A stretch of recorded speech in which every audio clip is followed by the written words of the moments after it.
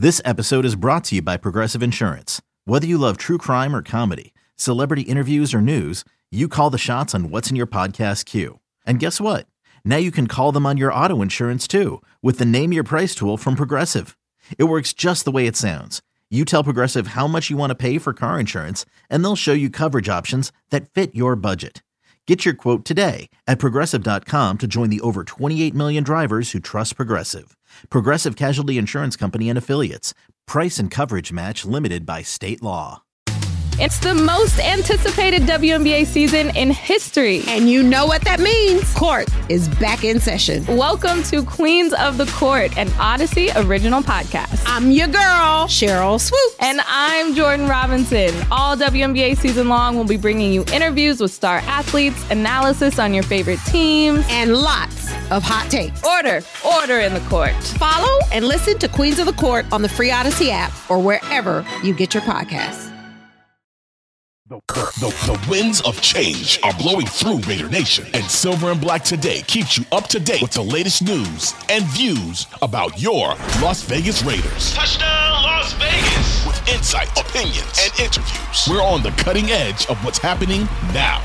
Now, with the latest on your Raiders and the NFL. Your host, Scott Goldbranson and Mo Moulton. Welcome back, everybody. It's time for another edition of Silver and Black Today, an Odyssey original podcast, also heard on the radio in Las Vegas on The Bet. So those of you listening in Las Vegas, hope you're keeping cool and you're getting ready for one more week until the Raiders come home and kick off the season there at Allegiant Stadium. I am Scott Goldbranson, your host. I am joined by my co-host, my partner in this whole rigmarole jazz thing or whatever it is we do here. That is Mr. Mo Moulton, also a.k.a. Midtown Mo. He's a senior NFL writer at Bleacher Report. Also writes about the Raiders on sportsnaut.com, where you can also catch him on the X or x.com. I've now noticed, Mo, news organizations are saying it this way. X.com, the site formerly known as Twitter. Seems a little long to me. That's actually protocol, because I've actually gotten that department. I think it's AP. AP style, I think. I got to double check. You have to add that formerly known as Twitter, because if you just say x.com, it sounds kind of sketchy. I'm just going to say that. Yeah, it does. I like when you say Twitter X. I think that's pretty funny. But I like Twitter X. But anyway, you can follow Mo there if you dare, because his food opinions don't always jive with everybody else's. At Mo Moulton, MoEMOTUN. I'm at LV Gully. You can also catch my work up on sportsnaut.com, where I write about a little bit of everything. Mo, I'm actually working on a baseball story, a long baseball story, which I haven't done in probably 20 years. Very interesting. I'm going back, and sometimes, when you do the craft and you don't do it for a while, it's one of those situations where you kind of have to relearn some of it. Going back and talking about baseball when I've been doing football for 8 years now, it's different. I know you do basketball, but you don't do baseball, right? I grew up a Met fan. I'm not going to even talk about baseball today. Yeah, that doesn't. Hey, I'm a Padre fan. Neither one play baseball. They just run around. Listen, I know the fans. I know the fans are not here to hear you talk about how bad the Padres are. No, they're here for the man of the hour, Matt Holder. Yes. Yes, we're getting there, and so Mo just decided to go ahead and introduce him. So, but that's good. We'll bring him in because he's got to get out of here and do some things too. He's got a lot of work to do. It's football season. I mean, geez, he only makes everybody smarter about football by teaching us things. Matt Holder from Bleacher Report is with us. He also writes up on Silver and Black Pride, part of SB Nation, covering the Raiders. And welcome back to the show, Matt. All right, so we're going to talk about Tyree Wilson. We're going to go a little in depth. A lot of fans, the video, you've seen Brian Baldinger, who's on our show all the time. He did a video. Ted up at The Athletic did a video. You've done a video. People are noticing this. I tried to calm people down a little bit because people were, he's so slow off the ball. Yes, he was. But you could see some of the flashes there that made him a first-round draft pick. But when you look at this, it's not surprising to you. You're like, hello, I studied the whole entire draft. Tell us a little bit about Tyree Wilson, the college player, before he was drafted, and kind of what the upside downside was for him, and then we'll transition into how we're seeing it now. Yeah, well, I think one of the biggest things that's kind of coming to fruition, as Baldy very eloquently pointed out on his little rant on Twitter, and I even mentioned too, I almost felt bad for the guy, like you said, like all the people are picking on him, like I'm just joining in on the party, but was the get off. Like that was something at Texas Tech that kind of noticed in his last year right there, where he was always just kind of laid off the ball. And that's something that can be developed working with a veteran guy like Max Crosby, who, I mean, Max Crosby has talked about, some of the things that he keys on. I think he's even said he doesn't even watch the ball anymore. He kind of like studies film during the week and sees what offensive linemen, what body part they move first. And then he starts getting off, or then he translates that to the game to help his get off. So I think working with a guy like Max Crosby over the next few years can help him, get better in that department. That's something that's fixable. Not huge on his initial quickness either, which is a little bit less, being able to, or being a little bit less fixable in the sense to, sorry, forget my words here. Great for the podcast. But yeah, so, Mo has that effect on people, man. Yeah, I know, exactly. Right. It's all Mo's fault. I like to blame it. It's the chain. It's the chain. It is. It's just shining and distracting me. But anyway, a little bit of the athleticism issues that I think are, you're seeing a little bit in part of his head. That's something that's he's going to have to work with.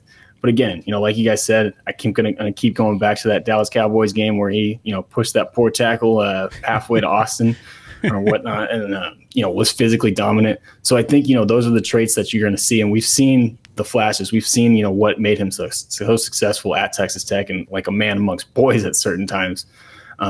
It's just obviously when you have the first taste and it doesn't exactly look good, can get fans a little angry. Obviously you'd love to have your top 10 pick hit the ground running, but at the end of the day, he is still a rookie.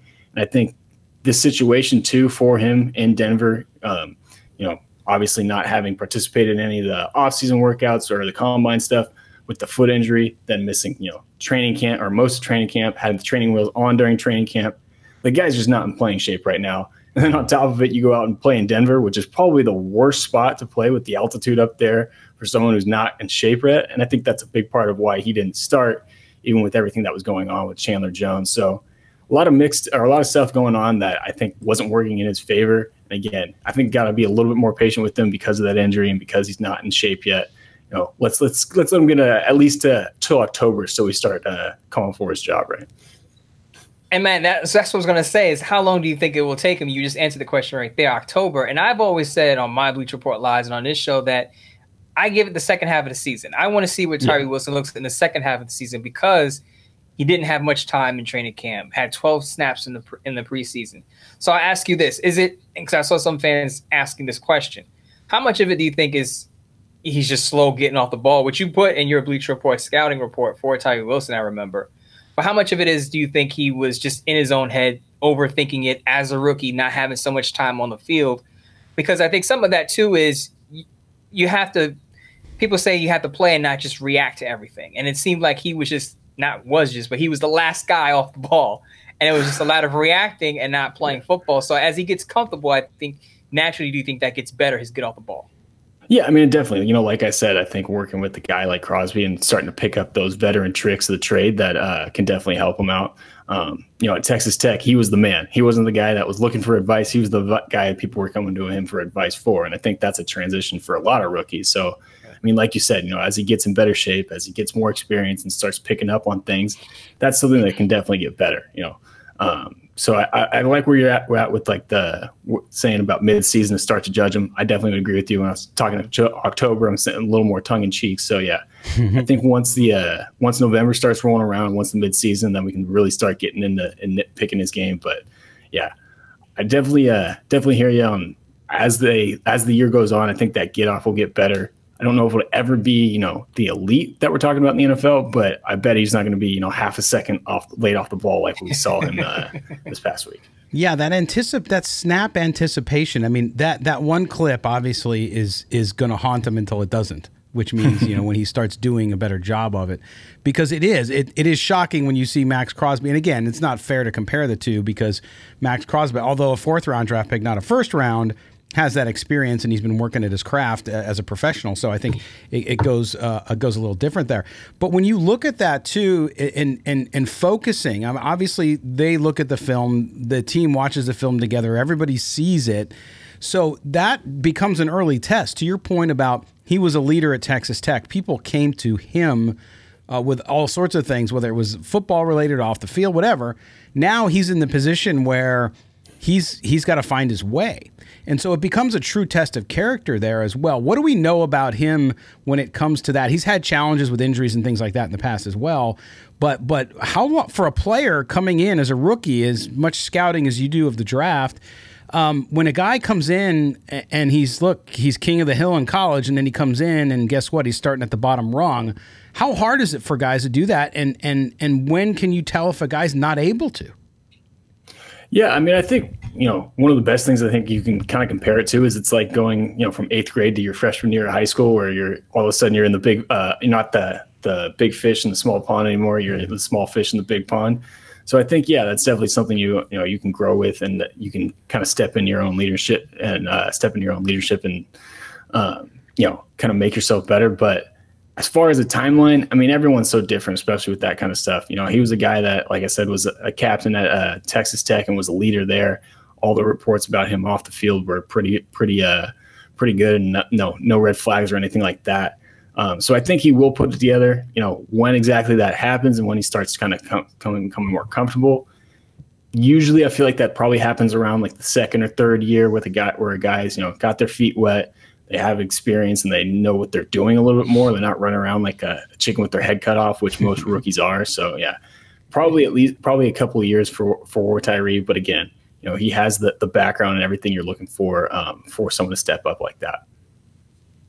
So I think one thing I would suggest for Tyree Wilson, he needs to watch Chiefs tackle Jawaan Taylor if he wants to get a good step off the ball and just kind of be early out of his stance. Because as you saw in that season opening game, Jawaan Taylor was basically in the backfield before the ball was snapped. So if he wants to get some pointers, Jawaan Taylor from the Chiefs is the guy to contact. But we won't beat up on Tyree Wilson. I will say this. The Raiders have an important game coming up against the Buffalo Bills. Josh Allen's a mobile quarterback. Yes, he has the turnovers. I say he has some Brett Favre in him. But he's mobile and he can hurt you. Because the Bills, if they can put up 21 points just like that if he's on fire. The Raiders obviously can see that what we see. Tyree Wilson is not there yet.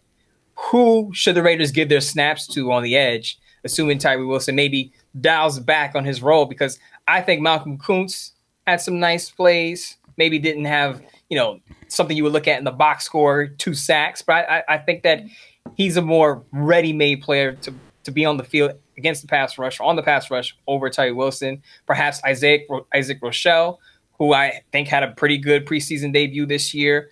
He only played 2 snaps against the Broncos. He had an injury, I believe. The Raiders waived him, brought him back on the practice squad. But he's the type of player that could play inside and outside, kind of like how they use Jerry Tillery. And I think Isaac Rochelle could be a better player, that inside-outside player, over Tillery. Is there anyone in particular that you're looking at maybe to get more snaps against the Buffalo Bills?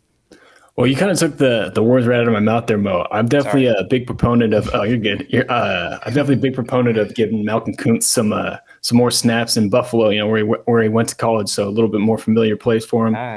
Kuntz was a guy that definitely popped up on the tape for me when I was watching the Broncos game. And I'll be honest, going into the season, I wasn't really high on him. I didn't think he would play much. I think in my final 53-man projection, I left him off of it or thought he might get traded.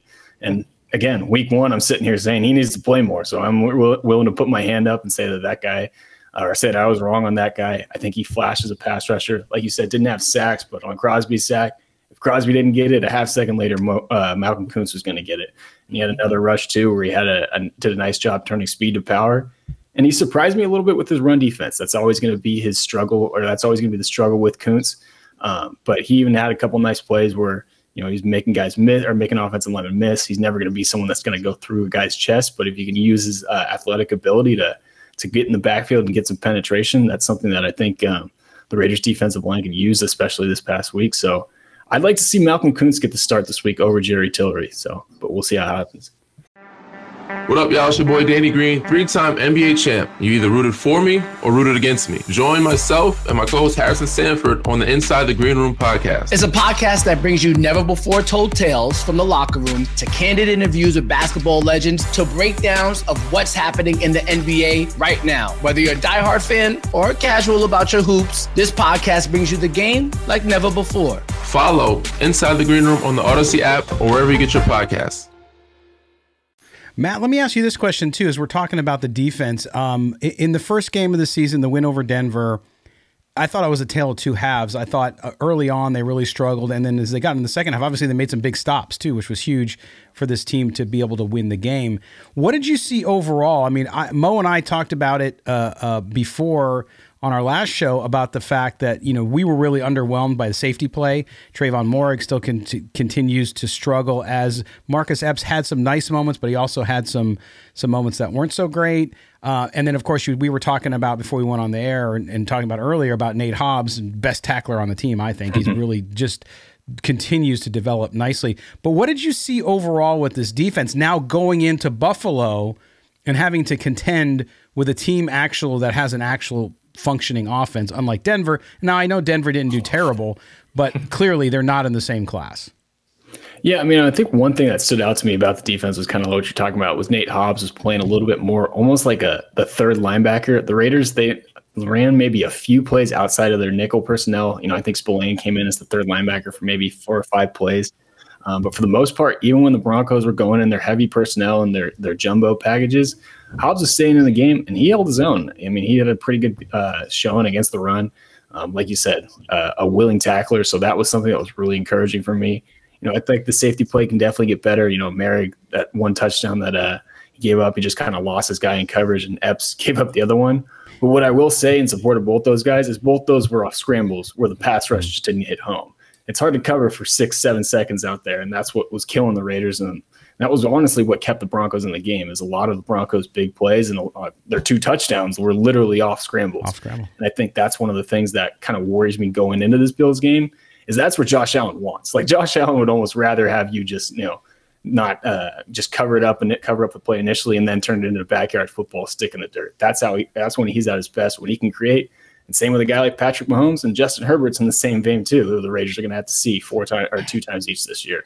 So that's kind of one of my biggest concerns is, you know, is this pass rush, is someone going to start winning the one-on-one matchups besides Max Crosby? Because, again, that was one of their biggest weaknesses, and I think a big reason why Denver was able to move the ball on him last week. Now, you do a pretty good show, a damn good show with Marcus Johnson, who I'm familiar with. Shout out to him. Tape don't lie, right? So I know you guys looked at the offensive line, so I want to switch over to the offensive side of the ball. What did you see from the offensive line? Because the one thing that I will say, a lot of people ask, why didn't Hunter Renfrow get more snaps?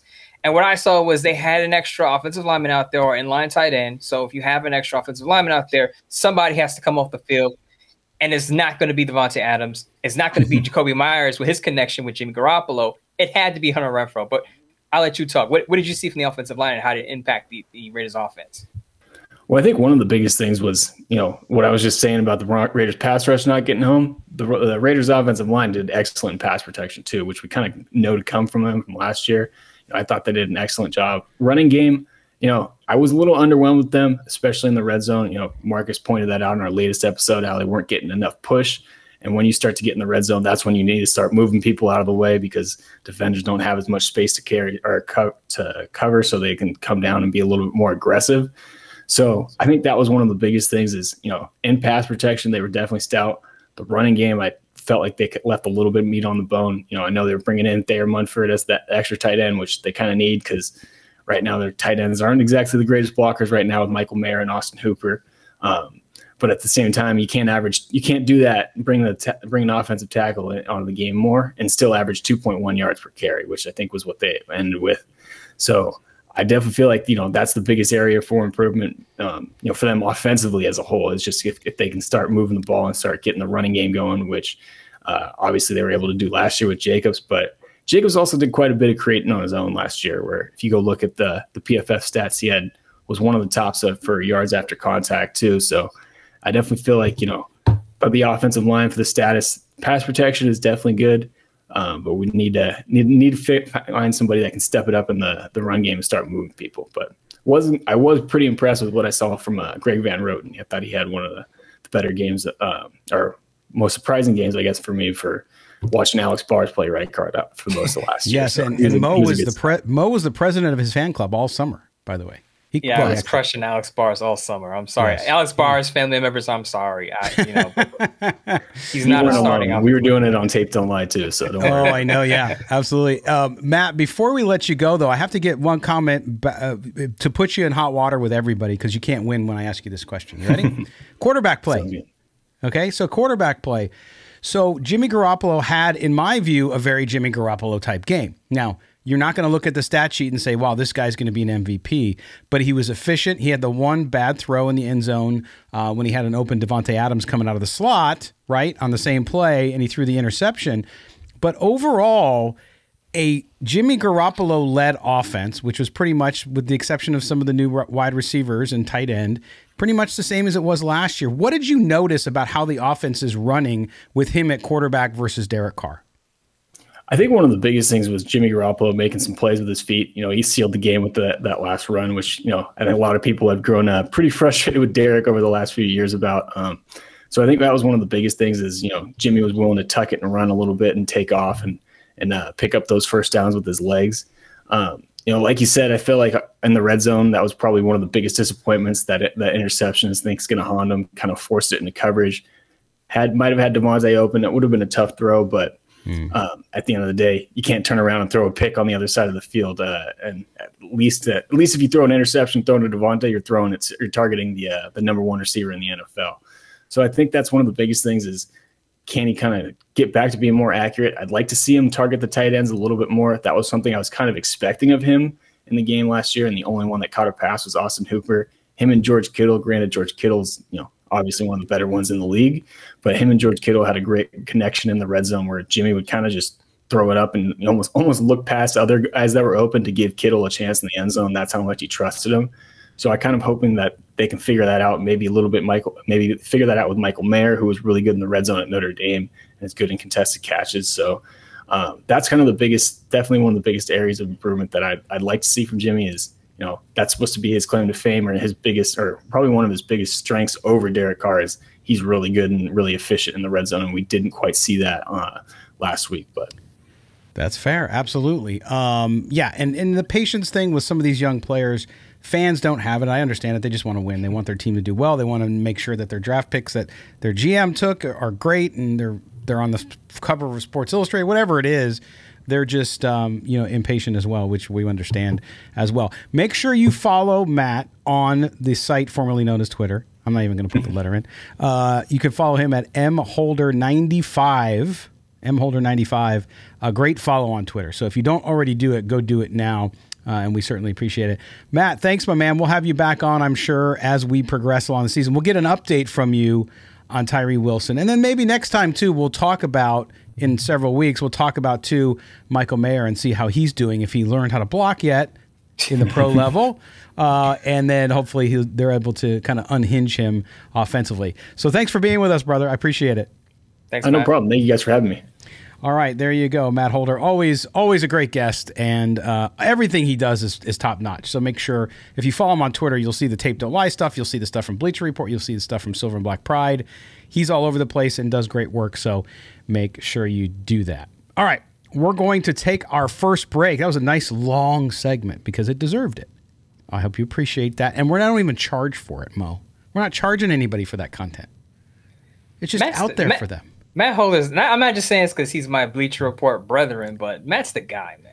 And he did a bunch of Bleacher Reports, scouting reports. Had one on Tyree Wilson that I looked up, and a lot of things that he said we're seeing early. But I said, as he said, and as I said, give him some time. Give him some time to get into playing shape. Absolutely. Okay.